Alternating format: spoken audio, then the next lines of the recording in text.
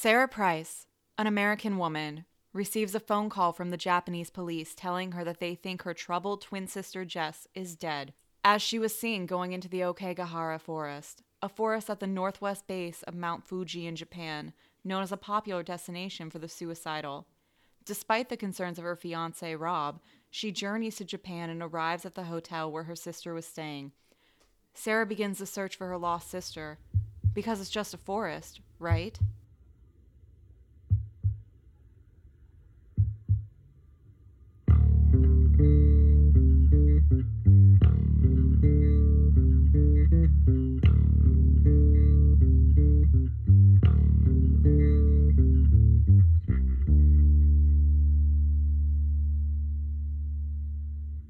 Why, hello! I didn't see you there. You interrupted me working. Let me just put all these bloody tools away. And welcome to Law and Horror, a podcast where we dissect horror movies and the real lore behind them. I'm your host, Julie. In a horror movie, I would die investigating the strange sound. And I'm your other host, Jeanette. I would survive a horror movie by hiding until I'm forgotten. So you want to hear about the weird thing that happened to me this morning? Yes. So I get in my car, and I'm driving to work, and I immediately turn on the radio. And right when I turn it on, it goes, "Oh, hey, Anchorage. I'm sure you guys have heard the urban legend." And I'm like, what? No, I'm so ready for this. Tell me more. And it's like, if you flash your headlights 3 times on Main, I'm like, what? What happens? And then they go, a ghost dog. I'm like, all right, weird, but still here for it. And then they go, we'll be seen pushing a shopping cart. I'm like, no. What? And it was a Geico commercial. Oh my God. Oh, I would have fallen hook, line, and sinker for that. I was so mad. I'm going to totally divert us from horror for a second. When I was watching the Super Bowl and they had the Tom Brady commercial that he did for Hulu and everyone thought he was going to be announcing his retirement, I was like, everyone, shut up. Shh. And then I sit there, I lean forward in my chair and he's like, check out Hulu. And I was like, you have got to be fucking kidding me. I fell so hard. So I know exactly how you feel. Yeah, it was a bummer. Yeah. I fucking love urban legends. Maybe more than horror movies, maybe more than ghost stories. I love urban legends. I cannot wait. We're going to have a whole urban legend month or something on our podcast. It's going to have to be a 4-part episode. Yeah. Oh man, I didn't have anything cool happen today. For me, I'm not going to work because of the lovely quarantine that's going on here. So I was working from home. But one thing that is kind of cool is after we recorded The Shining, and then you were telling me all of the differences with the story versus the film, and so I bought the book and I'm reading that now. Well, that's exciting. How far into the book are you? I'm on page 64 because I just entered that into my Goodreads account, so not very far, but I am really enjoying it a lot. Yeah, it's really well written. It's good shit. Yeah, and this is gonna be the second Stephen King book I've read. The first one was It. I started Pet Sematary, but I didn't finish it. I'm going to go back and read it.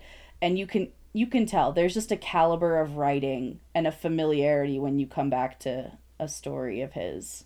Pet Sematary, I read it when I was very, very young. I think it was the first Stephen King I ever read. Yep. And you were probably 6. Right, yeah, I was 6. It was the first chapter book I ever read. I just remember the scene. Well, now I'm hesitant to say it if you haven't finished it. No, I've seen the movie. Oh, that's true. Well, in the remake, the daughter gets hit by a big semi-truck. Mm-hmm. But in the original story, the toddler gets run over, and the father's chasing the semi-truck after it ran over his kid, and he's picking up his child's body parts. Oh no! And I'm okay with heads up about that. Child Julie was shook. Ooh. I think it's one of my earliest really vivid book memories. Dang. I was straight shook here. And that leads us into Nettie, why don't you introduce the horror movie that we're discussing today? Okay, so we are going to do the 2016 film The Forest. The writers were Nick Antosca, Sarah Cornwell, and Ben Kete. I'm probably butchering some names. Directed by Jason Zeta and starring the gorgeous, the flawless Natalie Dormer. Love her. Yeah, and so Julie had this brilliant idea because I insist on retelling at least a more detailed synopsis of the film because not everybody watches it as recently as we do. But we're gonna go ahead and say you can safely skip probably what do we say two skips? Yeah, like hit that 30-second button a couple times, and you can skip ahead if you don't care to listen to the summary. Exactly. If you already know it and you remember it, this part isn't for you. We won't be offended. I mean, but you can also say if you just love the sound of Nettie's voice. That too. That's that fair. would make me feel so good. Because I was feeling a little low about it today, as we talked about. Okay. Sarah Price, an American woman, receives a phone call from the Japanese police telling her that they think her troubled twin sister, Jess, is dead, as she was last seen going into the Okegahara forest. Despite the concerns of her husband, Rob, she journeys to Japan and arrives at the hotel where her sister was staying. At the hotel, Sarah meets a reporter named Aiden. He invites her to go into the forest with him and a park guide, Michi, so she can look for her sister. As the three enter the forest, the group discovers a yellow tent that Sarah recognizes as belonging to Jess. When nightfall approaches, Michi suggests they leave a note for Jess and leave. Sarah refuses, and Aiden volunteers to stay with her through the night. That night, Sarah encounters a Japanese girl named Hashiko, who claims to know Jess. The girl warns Sarah not to trust Aiden and flees at the sound of his voice. The next day, Aiden and Sarah become lost and begin to walk around the forest. As they walk, Sarah's suspicions are raised, and she demands Aiden give her his phone, where she finds a picture of Jess on it. Aiden denies any involvement with Jess, but Sarah runs into the forest alone. Aiden eventually finds her and helps her out of the cave. Aiden takes Sarah to an old ranger station he claims he discovered while looking for her. Sarah hears her sister's voice coming from a locked basement and finds a note which implies that Aiden is holding Jess captive there. Convinced that he is a threat, Sarah attacks and kills Aiden with a small kitchen knife. In the basement of the ranger station, Sarah sees a vision of the night her parents died. The ghost of her father suddenly appears and lunges towards her, grabbing her wrist. She cuts his fingers away from her wrist and escapes the station. Running into the forest, she sees Jess running toward the lights of the search party. Sarah calls to her sister, who is unable to hear her. She realizes that her escape from the ranger station was another hallucination. When she was cutting her father's fingers, she actually cut deep into her own wrists and is now dying from blood loss in the basement. As she succumbs to her wounds, the hands of a group of Yurei pull Sarah beneath the forest floor. Jess, very much alive, is rescued by the search party and explains that the feeling of her sister is gone, and it is assumed that Jess knows Sarah is dead. As the search party leaves, Michi suddenly sees a dark figure at the edge of the forest and realizes it's Sarah, who has been turned into a Yuri. Okay, so Nettie, how many Yuri do you give this movie? Oh, I love that. I gave it a 2.5 out of 5. Apparently, I love my 0.5s. You like splitting that baby. Yes, I do. Everyone's happy. Can you tell I'm a divorce lawyer? I was torn between giving it a 2 out of 5 for just how horror movies go in general. I think it's safe to say this film wasn't well received.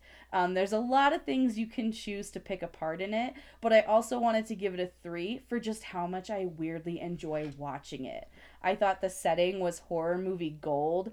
I didn't believe they capitalized on that enough. And I really like Natalie Dormer's character and the sexy mysteriousness that surrounds Aiden. He's just a little tasty treat. Okay, now Julie, tell me how many Yuri you gave The Forest. Okay, I love what you just said, and you're going to understand why in a minute. I gave The Forest 3 out of 5 Yuri because I feel like the acting was really good and the cinematography was pretty good.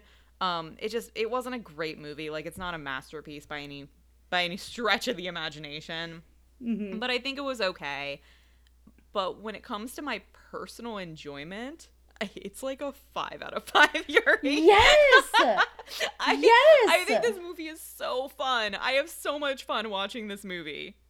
I totally agree with you, and I'm so happy you feel that way. And I also find myself forgetting every single time whether Aiden is good or bad. Yes, I had the same moment. I'm like, I have seen this movie at least twice before. Yeah. Why am I sitting here like, oh, Aiden, what are you doing? What's happening? Yeah.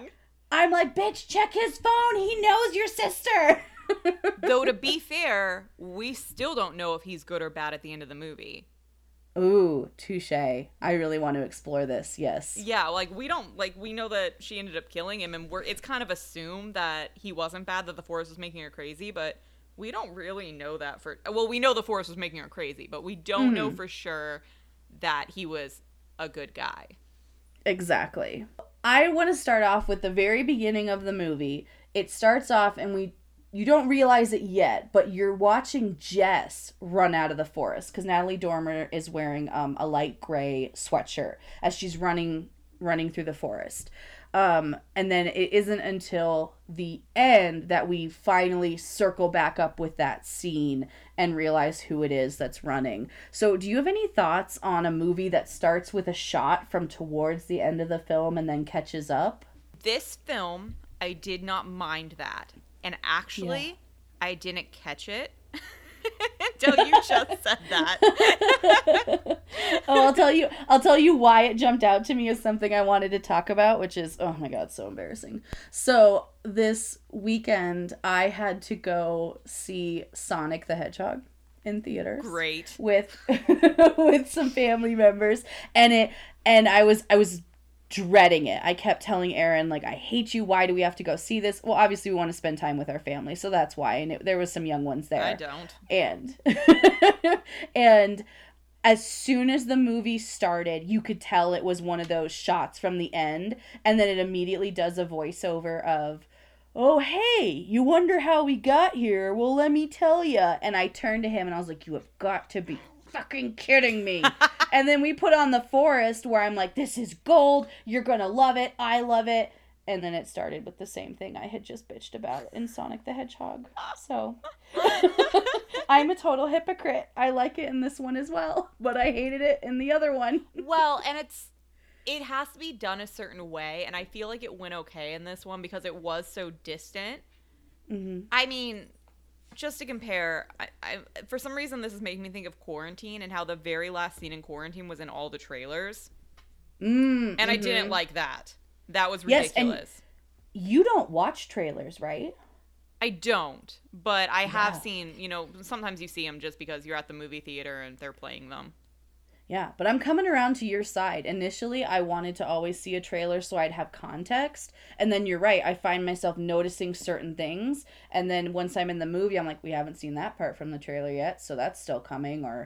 So what part of the film did you find the most creepy? I have so many answers to this question.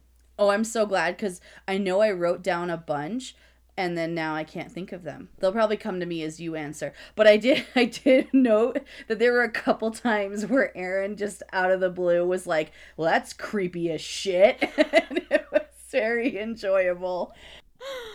I think the creepiest moment for me is when she's in that hole in the ground that she fell through.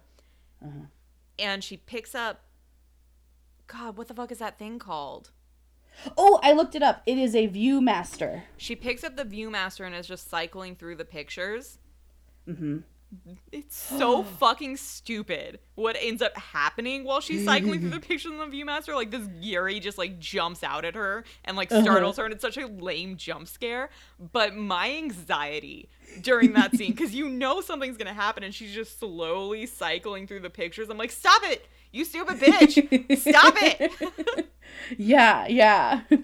So there's that. And the other scene I find really creepy, that's probably one of my favorite scenes in the movie, is when she's walking through the forest and she has the ball of twine. And she's kind of slowly letting it go. And you keep seeing, like, figures standing behind her, like, off to the side, just in the distance. And they're going, turn around, Sarah. Turn around, Sarah. I find that so unsettling. Yes. I totally agree. That one. Whew. And then she's like talking to herself, because I really related in that scene, because I would do the same thing. I would talk out loud and be like, you're not real, tra la la la la, and then it's right behind her. Sure. Yeah.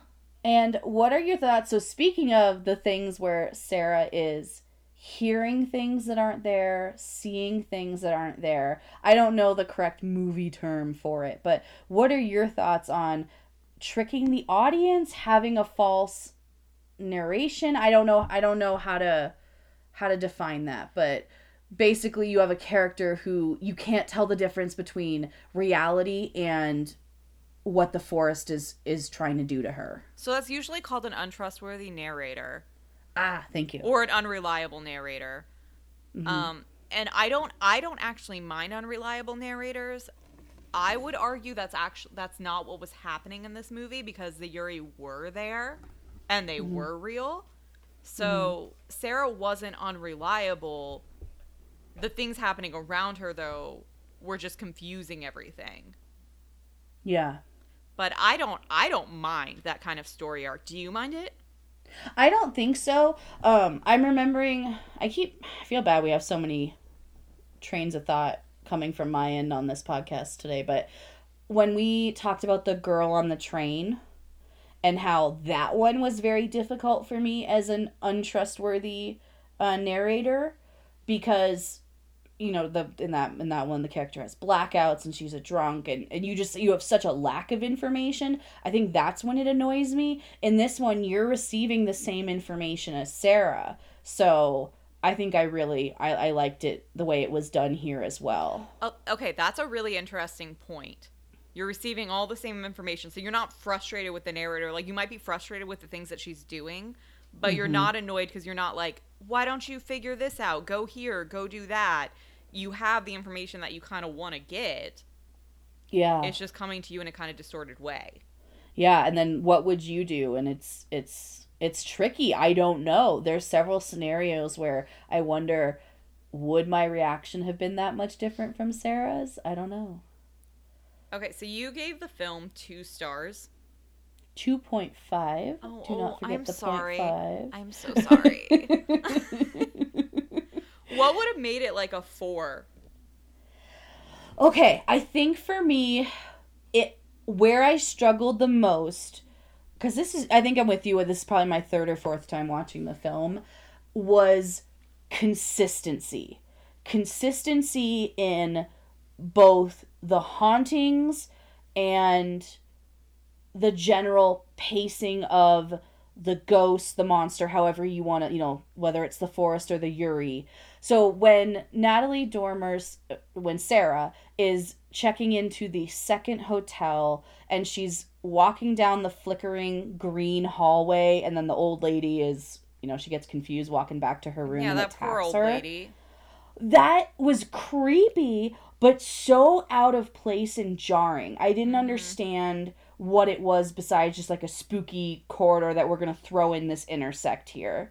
And same with Hashiko initially when you first meet her. Oh my gosh, everything about her is terrifying. The slow moving, the creepy little half smile, and whoo. And she moves kind of slowly and then kind of turns into a demon. And then you have the father at the end, the Yuri, who's appearing to Sarah and grabbing her wrist, and he suddenly starts to move and convulse and contort almost like a zombie. And it's, to me, it's, you have this amazingly rich premise of the suicide forest and this concept of the Yuri, which for most people is not something they're going to be immediately familiar with, Sure. and they still ended up Especially in relying 2016. on, yeah, and so but they still ended up relying on, to me, like the jump scares, the scenes that didn't really make much sense. We just wanted to have the flickering light to build tension, which is unfortunate. I wish they'd been a little bit more original with that. I um, completely agree. The jump scares are probably the number one like point reducer for me. They had all mm-hmm. those cheesy moments, like even when she's going through the. Did you say it was called a ViewMaster? Yes. Even when she's going through the ViewMaster and that creepy face just pops up, that scene where she picks up the ViewMaster and is going through this horrifically traumatic thing that happened to her as a child, Mm-hmm. that scene is sufficient and atmospheric enough on its own. You didn't Mm-hmm. need that horrific jump scare. Yeah. Unless, I know you do love jump scares, but I fall for them. then you think they're hilarious. Oh yeah, I'm a big fan of jump scares when I'm watching with you and then you freak out. Oh, makes me so happy.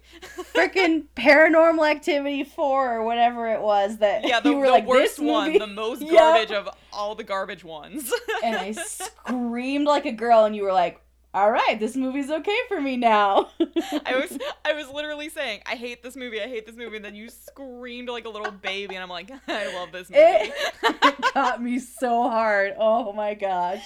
Yeah, so I give mad props when that gets me.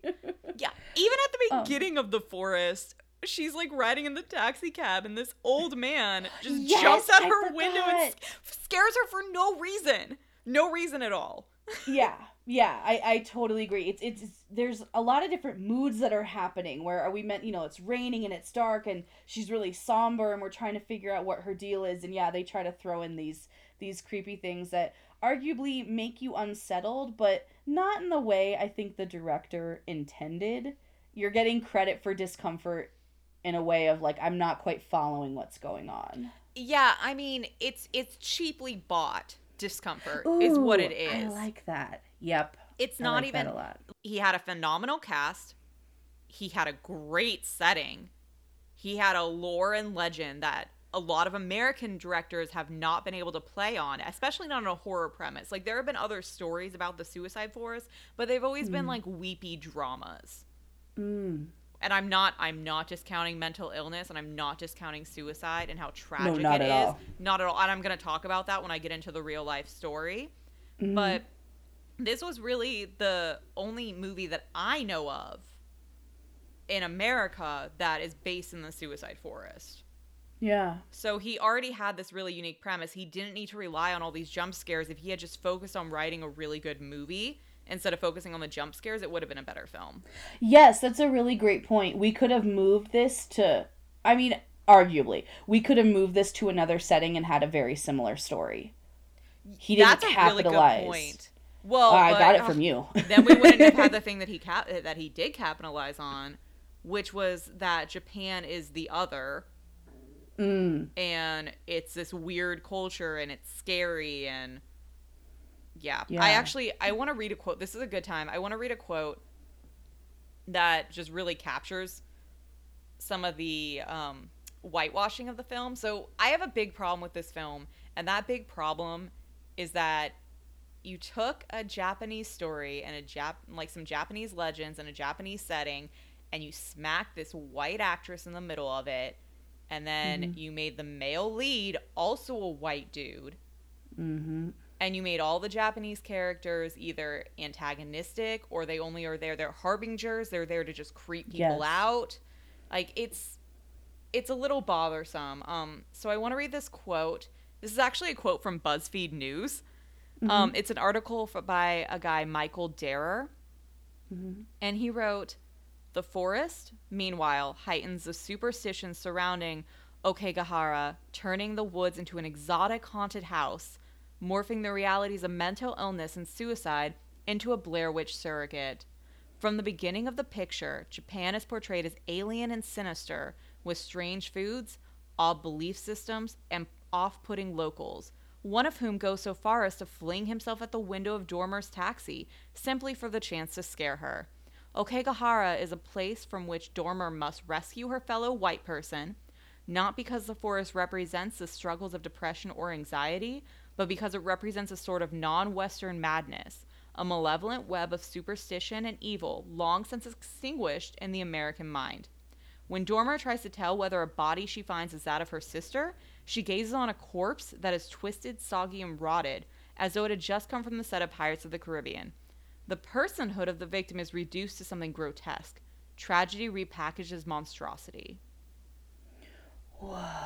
Yeah, I thought that was very well written and very powerful. So I just wanted to acknowledge, like, as much fun as I think this movie is, there's definitely not even just whitewashing, but some Americanization going on in this movie. We had another, the white guy, Aiden, was a writer for an Australian newspaper, and he was an American too, which was fucking weird. Yes. So I don't know. We took this Japanese setting, and we just stuck two white people in it. Yeah. Like, well, Yeah, no, I think that was very, very well pointed out. And I wish, and I wish this a lot of times in horror as well, because we'll get to movies where I think they do capture this concept. I wish in general movie producers, directors, writers thought their audience was smarter. Yeah. You know, like you don't need to dumb it down. We can handle it and we want to be able to handle it. Absolutely. Yeah. I really like that you brought that up. So one thing that I was wondering before we get towards the ending and cuz that's one of my favorite parts.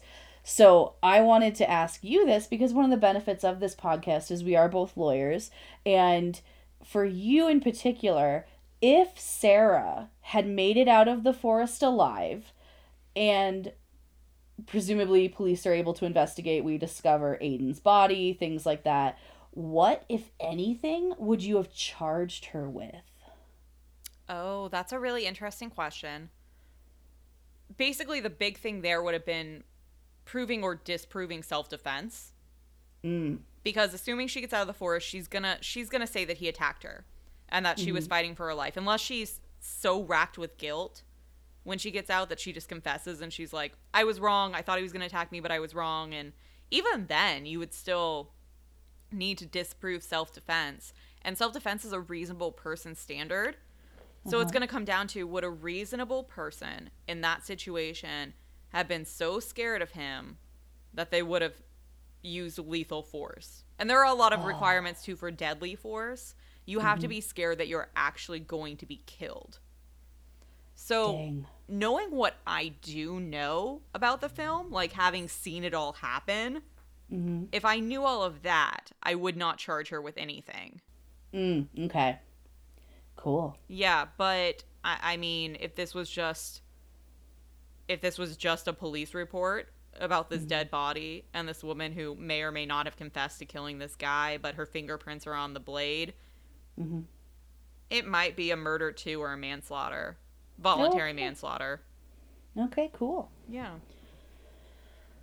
depending on what details we knew. Yeah. What did you think of the ending? I really like the ending, all but the part where the camera zooms in on Sarah's face and it's all distorted. Ooh, yeah. Yeah, I liked Jess running out of the forest and everybody being like, Sarah, Sarah, and then it was Jess.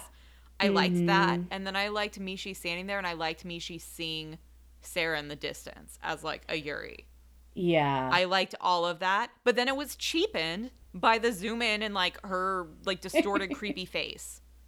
Yeah, I totally agree. I just thought it's all culminating and the realization when you know, she thinks she's cutting away at her father's fingers, and now when I rewatch it, it's so obvious, but I remember the first time watching it not putting the dots together, and then when you finally are connecting everything as Hashiko is looking at Sarah and kind of looking down at her arm, and it all clicks all at the same time, and it moves so fast, but there's nothing you can do, and then boom, it's Jess who's coming out of the forest.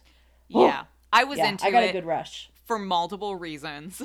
And I'm glad that you brought up the thing where she's like trying to saw at her dad's hand, and then it turns out that she's cutting herself. Yeah, because that is something, the idea that you can't trust your own mind and that you might be reacting to things that aren't real or that are facades or illusions is probably the most horrifying thing I could imagine. I agree with you with every fiber of my being on that. That's why Freddy Krueger is one of the scariest monsters to me of all time, because you can't not sleep.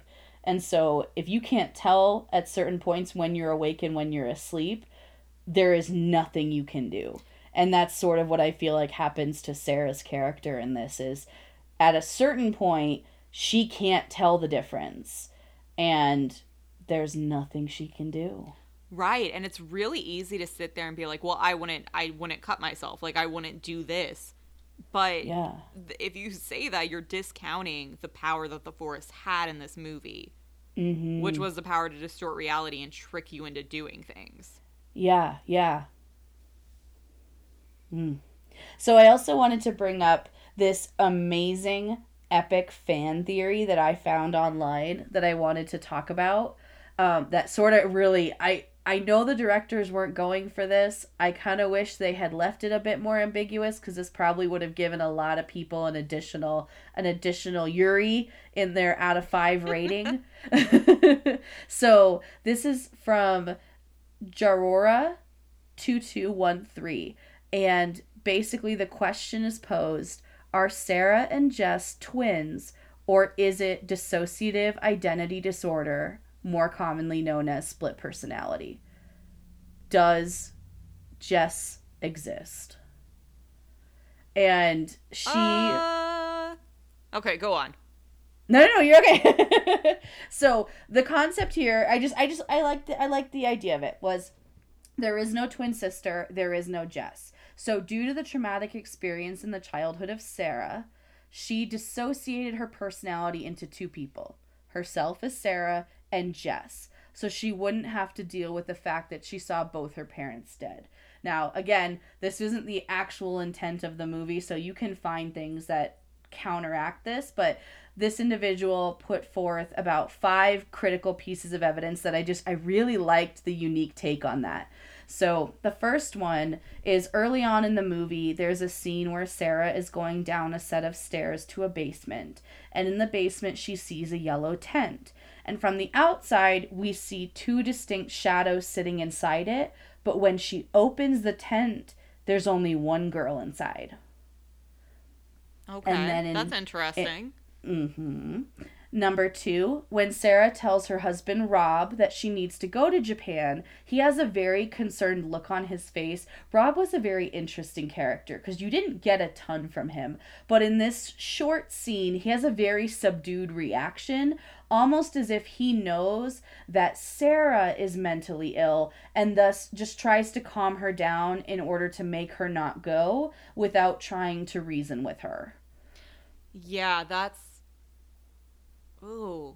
Okay, sorry. I won't react to every single one that you do. No, This there's is only there's very only 3 more. interesting. There's only 3 more. So the other is when Sarah is staying the night in the forest with Aiden. She runs out at night, and that's where she runs into Hashiko, who tells her not to trust him, meaning Aiden.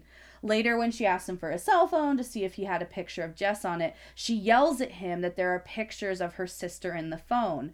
Aiden has always denied that he ever met her sister and just looks at her clueless, as if he has no idea what's going on.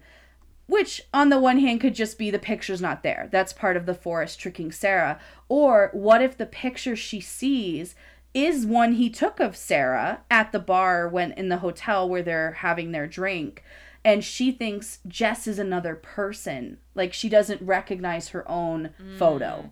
Mm-hmm. Then, when she's at the cabin with Aiden, Sarah believes that Jess is locked behind a door, and Jess slides a note from under the door asking if Aiden is there. And Sarah answers yes. And it says if you look closely, the handwriting on both sides of the conversation is actually the same.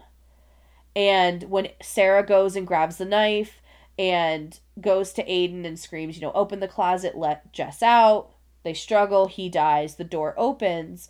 Again, when she goes down and experiences that traumatic basement scene from her childhood, there is no Jess. There's only one child again.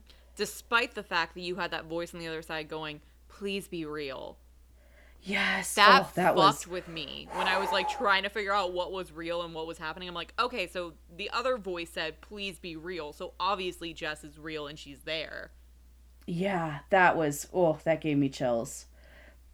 And then the 5th one is after she runs away from her cabin, or excuse me, from the cabin, her sister also is managing to run in the same direction. The way the scene is recorded, we also get a lot of parallels going on. Just as when the movie started, how we started following Jess, now we're ending presumably following Jess. When Jess emerges, Rob is there and he looks at her and questions Sarah. And supposedly it's dark. We'll give him that, but they have 2 very distinct looks. So you think he would be able to immediately tell them apart. One's got blonde hair, one has dark brown, blackish hair. Right, that was But something that bothered me at the end when because he says Sarah multiple times when she's out there. Like, he has a hold of her and he's going, Sarah, Sarah. And it's like, do you yeah. not see that she's got, like, black hair? Yeah, and like all the jewelry and makeup and everything. And it's not until he questions and he goes, Jess, that she responds to him. And so he then proceeds to like walk her out of the forest. So I think it's when he realizes, oh, this is Jess I'm talking to. Okay. And I don't think a husband would have ever left the forest without Sarah. How could he do that? So then to wrap it all up, it's the reason why Jess is the only one that comes out of the forest was because Sarah faced her reality back at the cabin, accepted that she was the one that saw her parents lying dead on the floor. Thus, the two different personalities come together into one single person, and Sarah is forever lost in the forest that was supposedly one that makes people face their sadness and find themselves. So that's why Jess says, I can't hear it inside me anymore. The noise where Sarah was, it's gone. Ta-da! Okay, that theory is now my theory. Isn't it amazing? I dig it. It amped up the movie for me with that concept. I honestly think the most compelling piece of evidence is the fiance's reaction at the end when he's holding her and he's just keeps saying Sarah over and over again, because that was something I found really annoying when I was watching the movie. I'm like, that's clearly not Sarah, you nincompoop. Like, what? Because I have a lot of twins in my life. My boyfriend's a twin. I've got twin sisters. Like, you don't confuse twins. Like, you can tell them apart. Yeah. If you're close to those people. Yeah, that was something I actually meant to ask you, and I apologize that I didn't talk about before we jumped in towards the ending of it. Because whatever. you do have twins in your family. Like, what, do you understand that twin connection, that twinship that's going on? Do any of your siblings experience that? No. I'm sorry. And I even tried to do a little research on that, and I just ran out of time because I thought I might talk about twin telepathy in the real history and lore section. And I just didn't really get to it. But oh no, it's fine. I don't think this is the last film that's going to have that concept for us to address. That's true. That's a good point. My sisters used to swear that they had the twin telepathy. I feel like when they were kids or teenagers, I don't think they have it now, and they're not even close now. And Josh and his brother definitely don't have it. So I don't know. Okay. I'll ask. Stay I tuned. also have my friend Neo is a twin. I'll ask her if she and Kyo, yeah, their names are Neo and Kyo. I'll ask her if they have twin telepathy, because they're better twins than the other twins I know. Yeah. No, we also, should I can always tell them apart. I'm not related to them, and I'm not dating them, and I can tell them apart. And you weren't married to one for presumably several years. Exactly. So just going back to how did he think that was his wife for even more than 5 seconds? Yeah. Whatever. Okay, are you ready for some film facts? I am so ready. Okay. All right, again, these are not going to be crazy long, because when you get to newer movies, there usually isn't as much fun or lore behind the film itself.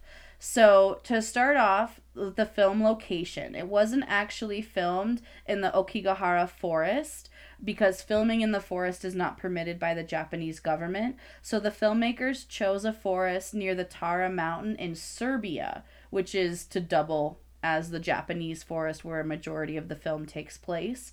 But then due to poor weather, many of the scenes, especially ones indoors, ended up being shot in a former warehouse. Oh. Then there are some fun facts about when the actors and the director went to visit the real forest.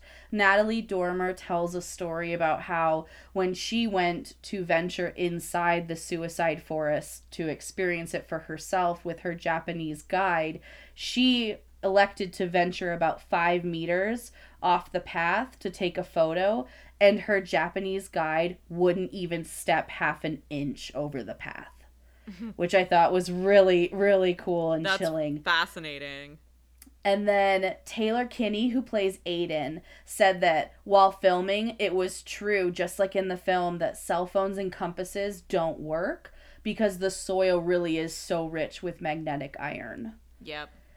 And then Jason Zeta, the director, recalled a story where he and his guide, as they were preparing to leave the forest at sunset, kind of just like what happens to our characters in the movie, his guide had them each take turns rubbing salt on each other's backs so that no Yuri could cling to you, and the salt gets rid of them. Ooh, I don't like that. You can just like picture, something. So what's on me? What's on me? Get it off. And then director Jason Zeta said they also made the decision for the forest to not be evil or the bad guy.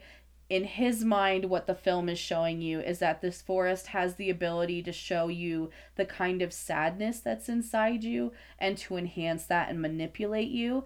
I feel like that concept is really creative and kind of beautiful, but I don't think he was able to execute that very well. He's still, like we talked about, elected for the jump scares. Right. That's what I was going to say. If that was actually his goal, he should have done far fewer jump scares.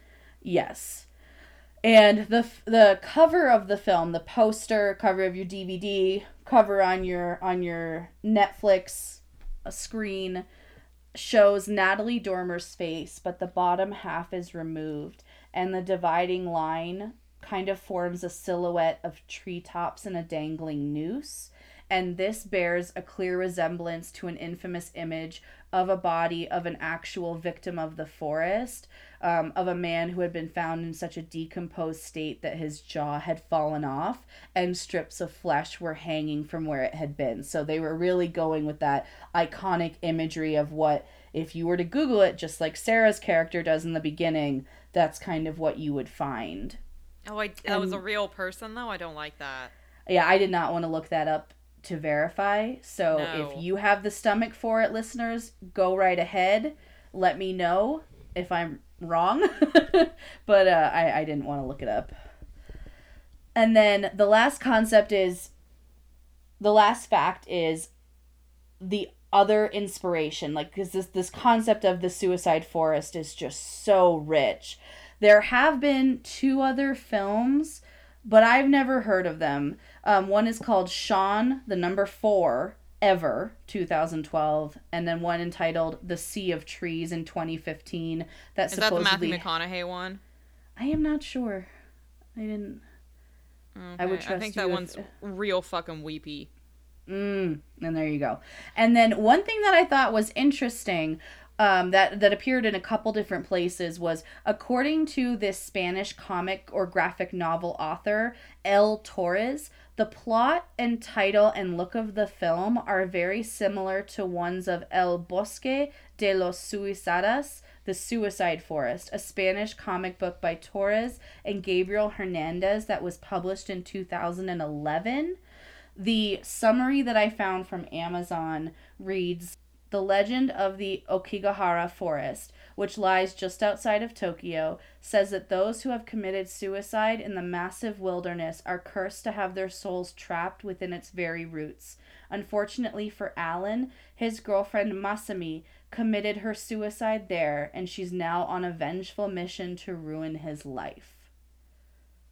So, I don't know if it's exactly the same, but it came up in a couple of different places. There's also a story I'm familiar with that features the Japanese suicide forest.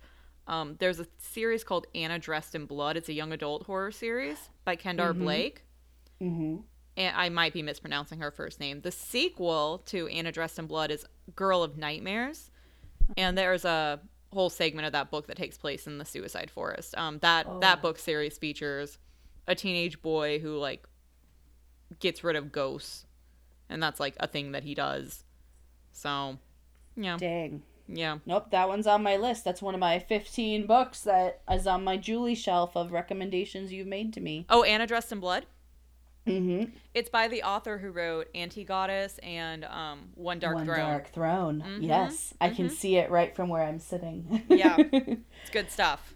Yeah. Okay, so now I am dying to know more about the lore and the real life connections behind Honestly, Epcot. you might be disappointed in a lot of it because they got most of the lore that they touched on in the movie Uh-huh. is the actual lore.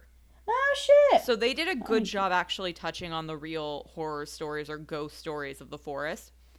Before I jump into the actual forest, I do want to say when I started to kind of skim twin telepathy, I found mhm. out that about 1 out of every 30 babies born in the US is a twin, which blew my fucking mind.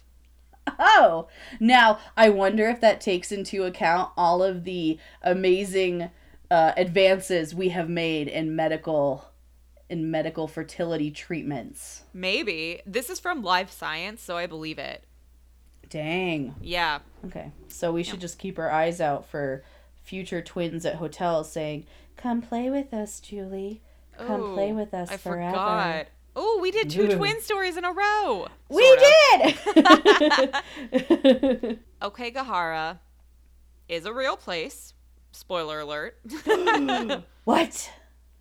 About 100 people commit suicide there every year. That's a rough estimate. In 2003, a record number of 105 suicide victims were discovered there, but Japanese authorities have discontinued publishing exact suicide numbers in order to avoid making the place even more popular, which fair. And I've also heard that the forest is so big and so dense that there could be a lot of corpses that just nobody's found yet. Right. So that's entirely possible. I heard a lot of stories about people going for hikes in the forest and things and just encountering dead bodies.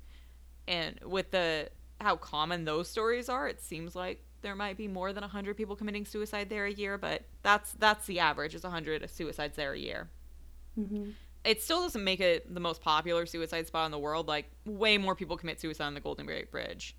Nobody calls the Golden Gate Bridge the suicide bridge. So, I don't know. Clearly, they should. So, something I kept seeing in all my research, and I'll cite to all my sources in the show notes. Something I kept seeing in all my research was people saying like, "Oh, the forest is so big and so dense that you'll go in and you won't encounter anybody else, but you might, see dead bodies of other suicide victims." But the forest isn't that big. Oh.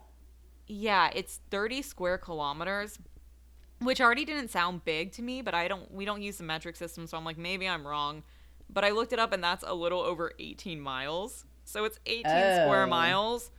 And that's still, I mean, you can hike 18 miles in a day. Like a Yeah. healthy person can go into that forest and get from one end of the forest to the other in one day. And if your life fucking depended on it, you'd hustle. Yep. Right. If I can walk over 10 miles a day at Disneyland, yes. Yeah, absolutely. And just to like put this in perspective, how actually small this forest is. Like, it's probably large by Japanese standards because it's a small country, but this forest is kind of tiny. The Tongass Forest, which is in Alaska, is 26,000 square miles. Wow.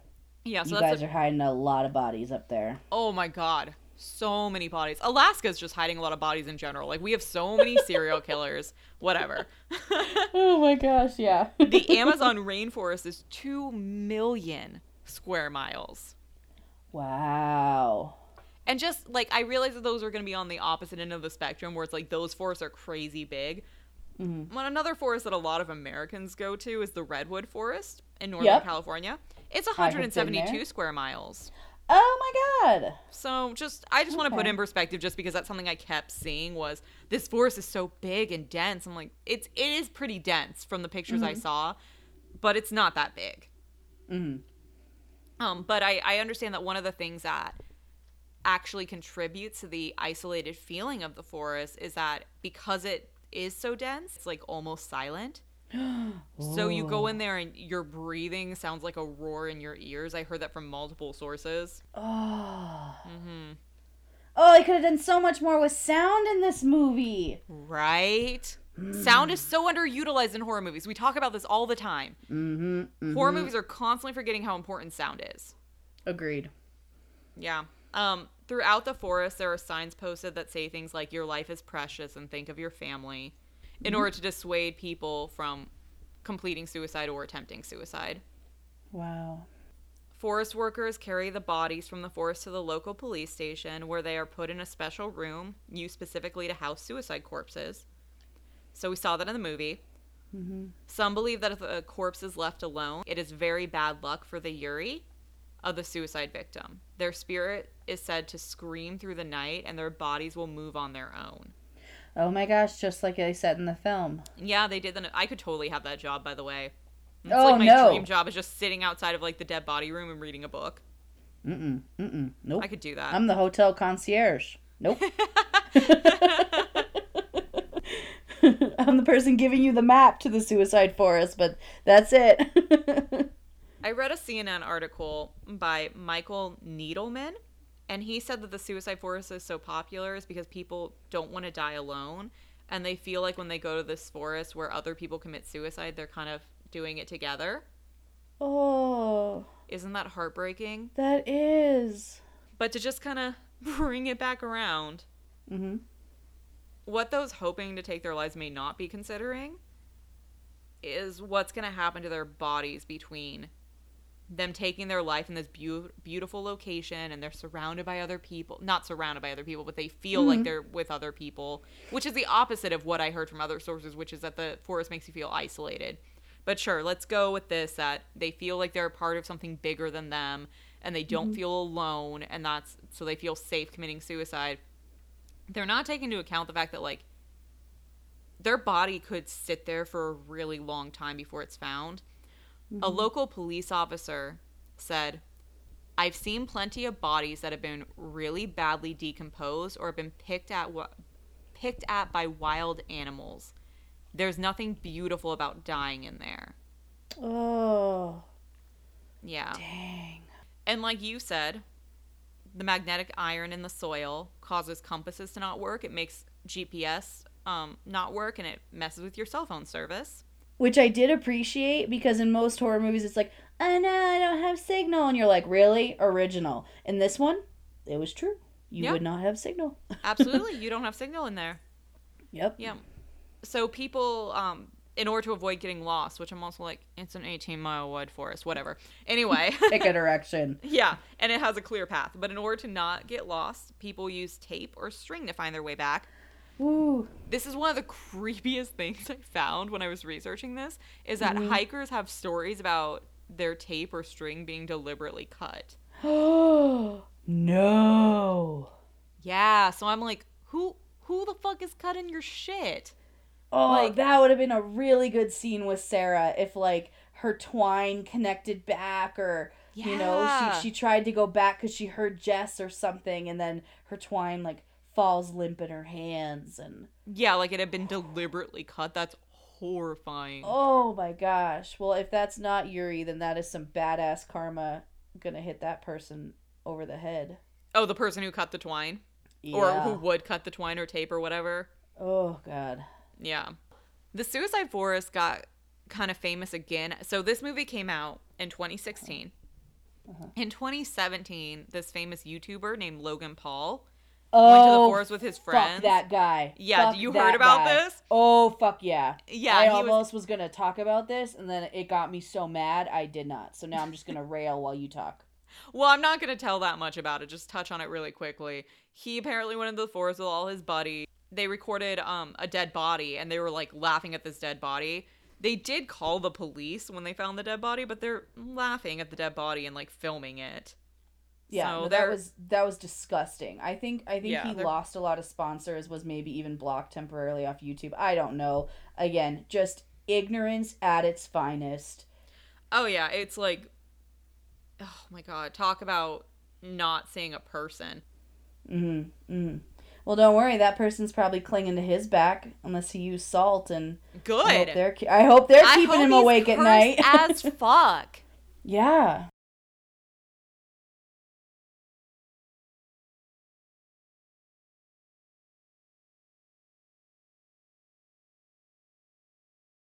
Yeah, so the Yuri thing is a real local lore.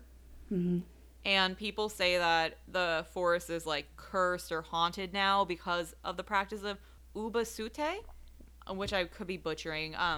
They talk about that in the movie where they would take elderly and infirm relatives to die of starvation or exposure.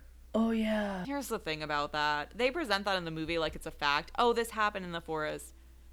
I found different reports. That's a legend, like an urban legend. So that could not even be true. Okay. That could not even be a thing that happened. So I just wanted to bring that up, that is a local lore with the forest, but we don't know that ever actually happened. But I do want to end on a creepy story note. Oh, so yes, I'm all in. There's a Vice documentary that takes a tour of the forest, and while they're there, they found a curse. Yeah, they found a doll that was described as looking like Jack Skellington from The Nightmare Before Christmas. And this doll was nailed upside down on a tree. And the documentary's guide, whose name is Azusa Hayano, said they nailed this character upside down as a symbol of contempt for society. No, it's more like a curse. The curse is nailed in. So I guess it's not uncommon for people who complete suicide in the forest to leave curses on the world that they're leaving behind. Whoa. That just gave me goosebumps. Ooh, yeah, me too. And there was a Buddhist monk that went to the forest. His name was Kiyomue Fuke. And he was going there to set up an altar. And he told the New Zealand Herald, the spirits are calling people here to kill themselves. The spirits of the people who have committed suicide before. Oh. So that touches on the lore of the movie again, that if you have sadness in your heart. Yeah, it's just haunting. So yeah, I don't want to discount how sad it is that people hurt themselves in this forest, because that's terrible. But the forest is creepy. Yeah. Well, no, but that's a really important element to horror, is there is something intriguing. There's a lot of people out there who share common interests in serial killers and the macabre and everything in it. Okay, so if you had to enact a law from this film, The Forest, what would your law be? You can't always trust your eyes. Ooh, that is good. That is good. Yeah. What would yours be? I initially had mine as don't leave the path, because that seemed to apply to the film. But as I've thought about it, I realized no, because that is not going to be a law that I'm going to want people to follow later on in other horror movies. Good point. I'm going to tell you to run the fuck away off the path. Get off that goddamn path. Yeah. So I think mine is going to be always leave a note. I think that's good. Who do you leave the note with? Well, in regard to this film, it's going to be when Sarah is electing to stay in the tent instead of leave a note for Jess. She could have just left a note. And then same when she and Aiden decide that they're not going to wait for Michi to come. They're going to go and traverse the forest themselves. They could have left a goddamn note. And I just think it would have gone a long way. So. That's okay. That's fair. It's my beer. It's not your beer, Rex. It's like, you don't know. Maybe I like beer. He loves beer. Oh, is it good, man? Yeah, it's a fucking problem. Like, we have to watch him. He really likes Josh's beer. He doesn't like my beer so much because I drink a lot of sours, or I'll drink wheat beers. And he's like, well, I'll drink them if that's the only option I have, but it's not my favorite. But Josh likes a lot of dark lagers. And Rex is here for this. He's fucking down. See, Lacey is classy as fuck, and she only likes the vodka cranberries. Oh, Lacey would be a vodka cranberry bitch. I get that vibe from Lacey. Yeah. Yeah. She's sleeping at my feet right now. I don't want to jinx myself, but have you noticed that my dogs have not barked one time? Hell yeah, they're being so good. They're so good. They're just like, this is our life now. Our mom has lost her mind and is talking to nobody. I mean, they already saw that. That's true. They already fucking knew this. Do you know how many times I've been on a walk with them? I've been like singing to them, or I've been, chatting with them, and then suddenly there's somebody else on the path, and I just go completely silent and like won't make eye contact with the other person. I'm like, I know you heard me singing, sleepwalking, but I was going, I'm dog walking. I know you fucking heard me, and I appreciate you not acknowledging it, but also I'm not going to make eye contact with you. All right, so Julie, do you want to play a game? Fucking always. Yes. Greetings and welcome. I want to play a game. Okay, so instead of starting off with Would You Rather, I have a couple just would yous. It's this new game I've created, just would you. Would you? I'm into it. Good. All right. So when Sarah first arrives at the ranger station and she's escorted to the basement to possibly ID her sister, she's left alone. Would you have looked under the sheet? Yeah, I feel quite confident I would have. The curiosity, like, that's your loved one, or that could be your loved one, and you don't know if that person is alive or dead. No, the curiosity would have definitely gotten to me. Would you have looked under it? I think so. I think knowing the distance between where the woman had to go up the stairs, I don't think I would have done it if she had just stepped out in the hallway. I have a thing about if you're about to get caught, like, I need to know I have a set amount of time in which I can... You need to know you're going to get away with it. Exactly. And then, would you travel to another country and investigate yourself? I guess in this situation, it could be your sister, it could be me, it could I would be go a for close... you. I wouldn't go for my sister. Okay, and like, or would you leave it up to the local police? I think I would give the local police a chance, but it sounds like what happened in this movie was that the local police, and I don't believe they would have actually responded this way, but the movie presents it as though the local police were just like, well, she went to the suicide forest, so sorry, she's dead. If that were you, I definitely would have gone and checked it out, since they clearly couldn't rely on the police to handle it in this scenario. I would have given the police, though, a hot minute to attempt it, and then if it seemed like they weren't doing it, I would have gotten involved. Would you have gotten involved?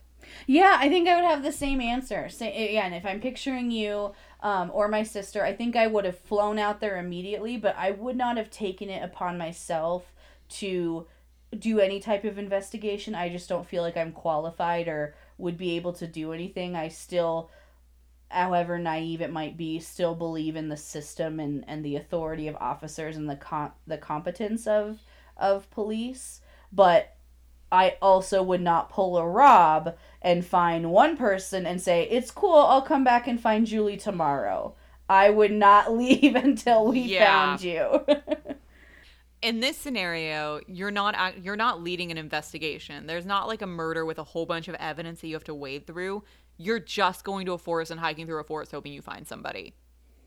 Yeah. Which I also thought was interesting. Did you notice that the first day she showed up to the forest, she was wearing ballet flats? Yes. Did that annoy you as much as it annoyed me? I was grateful she wasn't in heels. Good point. So I couldn't quite tell if I was gonna call it a win. I was blown away that she packed for an international trip with just a small carry-on. Mm-hmm. And yeah, girl's got some mad packing skills. And also on that note, there is no way in hell that I have day-old camping hair that looks as good as Sarah's. And even Jess, who's been lost for, a week at this point? No, Jess was looking rough. Come on, Jess was looking a little rough. But she didn't have, like, greasy hair. It's like my clock strikes 12 hours, and it's like, boom, time for greasy hair. And she still had eyeliner on and everything. Damn. Yeah, well, yeah, that's a good point. The eyeliner, but her eyeliner was looking like shit. Her hair was a little raggedy. That's true. As much as Natalie Dormer can look disheveled, please. Right. That's a good point. Okay, so now you're Sarah, you're with Aiden, and you stumble upon Jess's tent. But Michi's telling you, hey, it's getting dark, we gotta head back, it's not safe to stay Yes, I would stay the night. Oh, shit. I know what you're going to ask me. I would 100% stay the night. I would not feel safer that Aiden was staying the night with me. No thank you, strange man I just met. creepy dude at the bar who clearly saw I have a wedding band on. And but... hit on me anyway? Yeah. No, thank you. I mean, appreciate the offer little of your thank services, you? but I would like to respectfully decline. I don't know if I would stay at the tent. Does that make me a bad friend? If it was me, would you stay at the tent? You can answer honestly. I'm not going to be mad. I want to say I would, but I have a feeling that if I was Sarah, also mixed with a little bit of myself, I would feel discouraged and I would just think like, okay, time to call it and leave a fucking note and I'll be back in the morning. That's fair. Oh, I don't know. Don't ever put me in this situation. I know. Well, it's one of those things where you're also in a kind of weird situation that you think you're going to go hike this wooded area and this wooded area? You think you're going to go hike this forest and you're just going to find the person. I mean, I know I was just saying that 18 square miles is not that big, but it's a pretty big area of land if you're just wandering around looking for one person. Okay, now my last question. You are now, Sarah, in the ranger cabin with Aiden.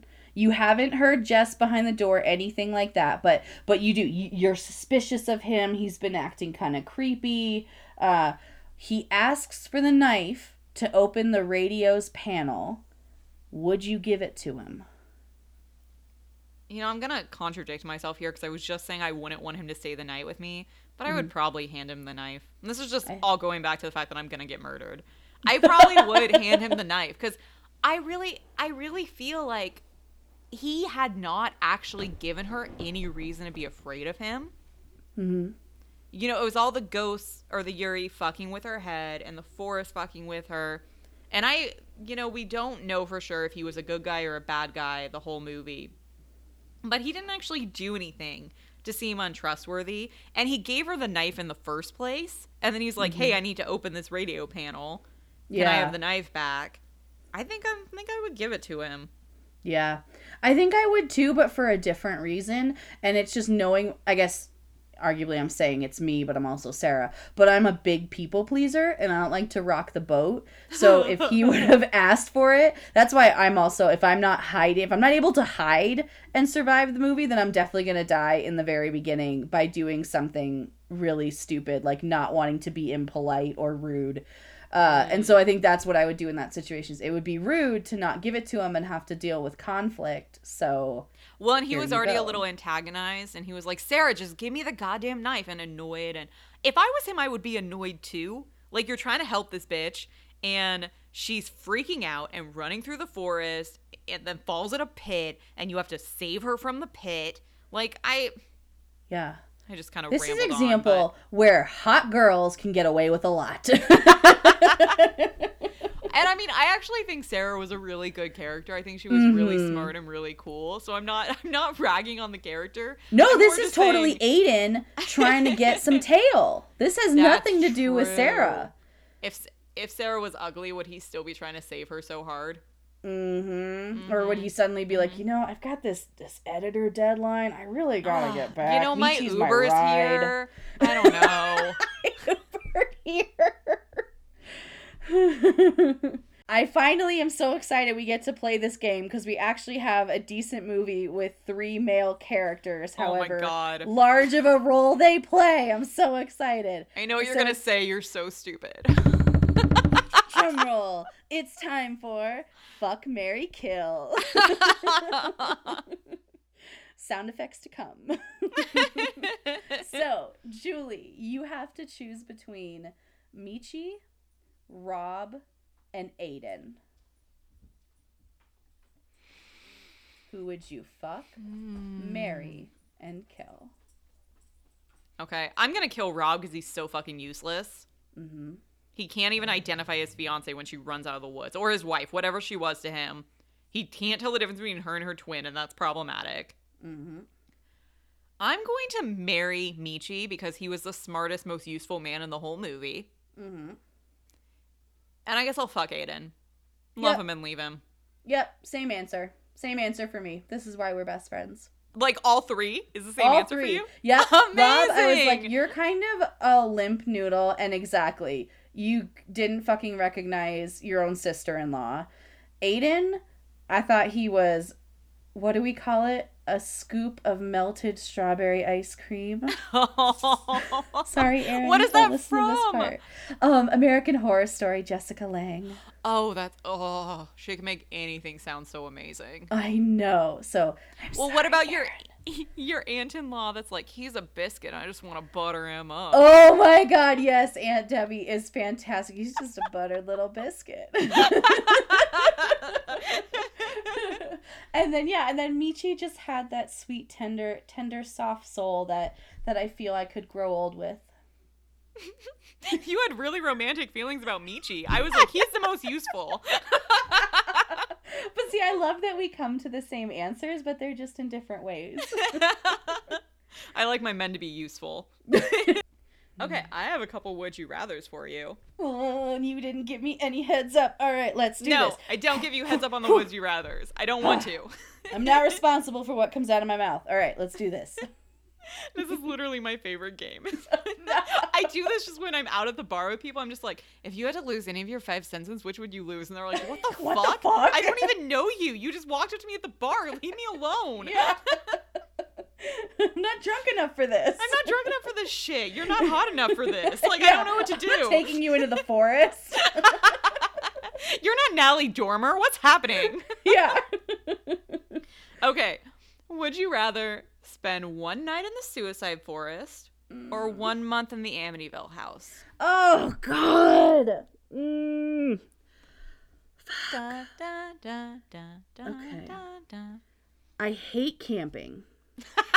I love that that's where this started. I am too fucking old for the discomfort at this point. Like, Okay. Just, In the suicide forest, you can have an air mattress. All right? I'll Okay. give you that. okay, so, am I by myself? Do I have No, Aaron Aiden's with there. me? Okay, Aiden is there. So strange man that you barely know. But he can pitch my tent. This is so logical, and also I know what you just did. Shame on you. Inappropriate. Shame on you. Okay, I am going to not sleep a goddamn wink. I am going to be so fucking petrified the entire night, but I will take the forest over Amityville house because of the time duration. 1 day Okay. versus 30 days. That's really fair. Because, That's fair. like, right now, we're sort of, in Colorado at least, talking about being under quarantine, and I'm, like, going a little stir-crazy. I don't think I could be stuck in a haunted house for 30 days if I can't even be stuck in my own house for 7. Mayor Berkowitz just declared that all restaurants and bars have to close to the public. Ours So- just did the same thing today. Yeah, so you can get takeout, Mm-hmm. but you can't go and like sit down. Yeah. I don't know. Yeah, it's only like takeout or delivery. Mm-hmm. Yeah, ours was just announced today by Governor Polis, and it goes into effect tomorrow morning. Ours went into effect at 5:00, so ours is already in effect. Wow. And then did you hear about San Francisco? Oh, that people are under like house arrest or pseudo house arrest? I did hear Yep. about that. For 3 fucking weeks. We had a conversation with that at my work today about whether that's actually legal to do that. Second question. Well, I didn't get to answer this one. Oh, what's your answer? I'm so sorry. That was so rude. You I are exist so in a rude. vacuum. Shame on you. You deserve to spend a night in the suicide forest. You're gonna have to come find me. I'm gonna go missing. I think I would actually pick the Amityville house. I feel Okay, like why? the hauntings in there were less scary. What? Yeah, like the shit that they encountered in the Amityville house did not creep me out the way that wandering through the forest and having the ghost be like, "Turn around, Sarah. Turn around." No, Yeah. thank you. No, thank Then- you. Now you have your like puppies scratching at weird shit, not getting hurt. Not gonna allow that in the scenario. But like Rex and Harley are barking at this one spot in the wall all the They do time. that and- anyway. Oh, so you basically Marshall the probably mouse lived is in still a- in my apartment, despite the fact the Exterminator has come out twice now. I Oh, still have a that mouse. is- My dogs are still chasing it all over. It's like I live in a haunted house. It is a determined motherfucker. He has been there for a while. He's smarter than me. I have acknowledged that he is my master and I am the servant, and now I just leave food on the floor for him. Oh, I like that. I don't really. I don't really. Oh. That's probably very hygienic of you. Don't do that. Yeah. I mean, I would love to go for a hike in the Suicide Forest. Mm-hmm. The idea of spending the night there freaks me out. Yeah. Ooh. No, it's a yep. Yep. Would you rather be lost in Okegahara with Yuri or with a serial killer hunting you? Oh no. Oh, I have so many qualifications for this. On the one hand, I'm totally setting myself up for something real bad down the road. I don't believe in ghosts. So famous last motherfucking words. So You have jinxed yourself so I know. fucking bad. It's so bad. But like serial killers are the one thing that like that those really do, like slasher movies and stuff really scare me because they can actually kill you and catch you. The question is, how confident am I in my strategy to stay hidden and outsmart. Okay, wait. Say the question to me one more time. So you're in Okegahara. So you don't get to pick which forest you're in. Uh-huh. You're in Okegahara, and your choices are you can be being haunted by a Yuri there or hunted by a serial killer. Keep in mind, where are you going to hide in the forest, Nettie? Are you a In good those- climber? Do you No, feel like I'm you can gonna climb a I'm tree gonna real fall down high? a hole. I'm gonna fall down a hole. I'm gonna go into those ice caves or whatever that apparently exist down there. So as long as I can guaranteed to get pulled out, I might. Oh, I'm not promising you that you're going to get pulled out. Who's going to find you? Okay, you know what? I actually want to give a semi-deep answer.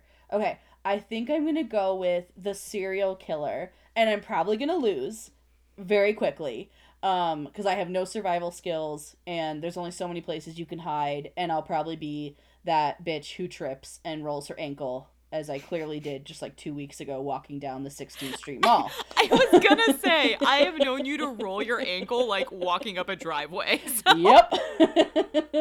So I know I'm toast, but I think, and this may be in the other movies that you said that are a bit more weepy and poetic and dramatic, I think I would be really afraid. I almost put this question in for us about what my Yuri would look like and what my sadness would manifest as. And I don't think I have the balls to face that right now. Okay, number one, you need to have this conversation with your therapist because you need to face your Yuris. Face your Yuris! Yep. I think I'd roll my dice and take the chance with the Yuris. Yeah? Yeah, just the Yuris can't hurt you. They only trick you into hurting yourself. At least that's what the movie presented to us. Mm-hmm. Was that the Yuris didn't actually ever hurt Sarah. Mm-hmm. Every time that she was injured, she did it to herself. That's a good point. It's just going to be a battle of my own mind. I'm just Yeah, going you have to have... Can't over my own mind. And I don't know what my Yuri would look like. I got a lot of shit in my past that I feel like you could probably keep replaying for me over and over again. But also, I make fun of my own shit. So you can haunt me with it and I'll crack a joke. Yeah, no, I think that's a really good answer. It was a really good question. Well, thank you guys so much for listening to us. I want to make sure you know that you can follow us on Instagram at Law and Horror Podcast. On Twitter at Law and Horror Pod. Make sure to check out our Facebook page, Law and Horror. We also have a website that is still a work in progress, lawandhorror.com. And we also have a Gmail account, lawandhorror@gmail.com, if you want to reach out to us directly. Leave us a voicemail at 909-666-0159. Particularly if you have ever been to Okegahara, I want to fucking hear about it. Yes, or if you have an answer to some of these would yous or would you rathers. Oh, yes. If you have an answer, especially one that's different than ours, or if we forgot something and we're kind of just blathering like idiots, and you're like, no, we have the right answer. You guys are both stupid. Or Please if you tell want to us. agree with one of us, and then we can keep score With me. about Only with who's- me. No, Only with me. No, me. So always remember to never drop your weapon. And don't forget to double tap. Musical fade out.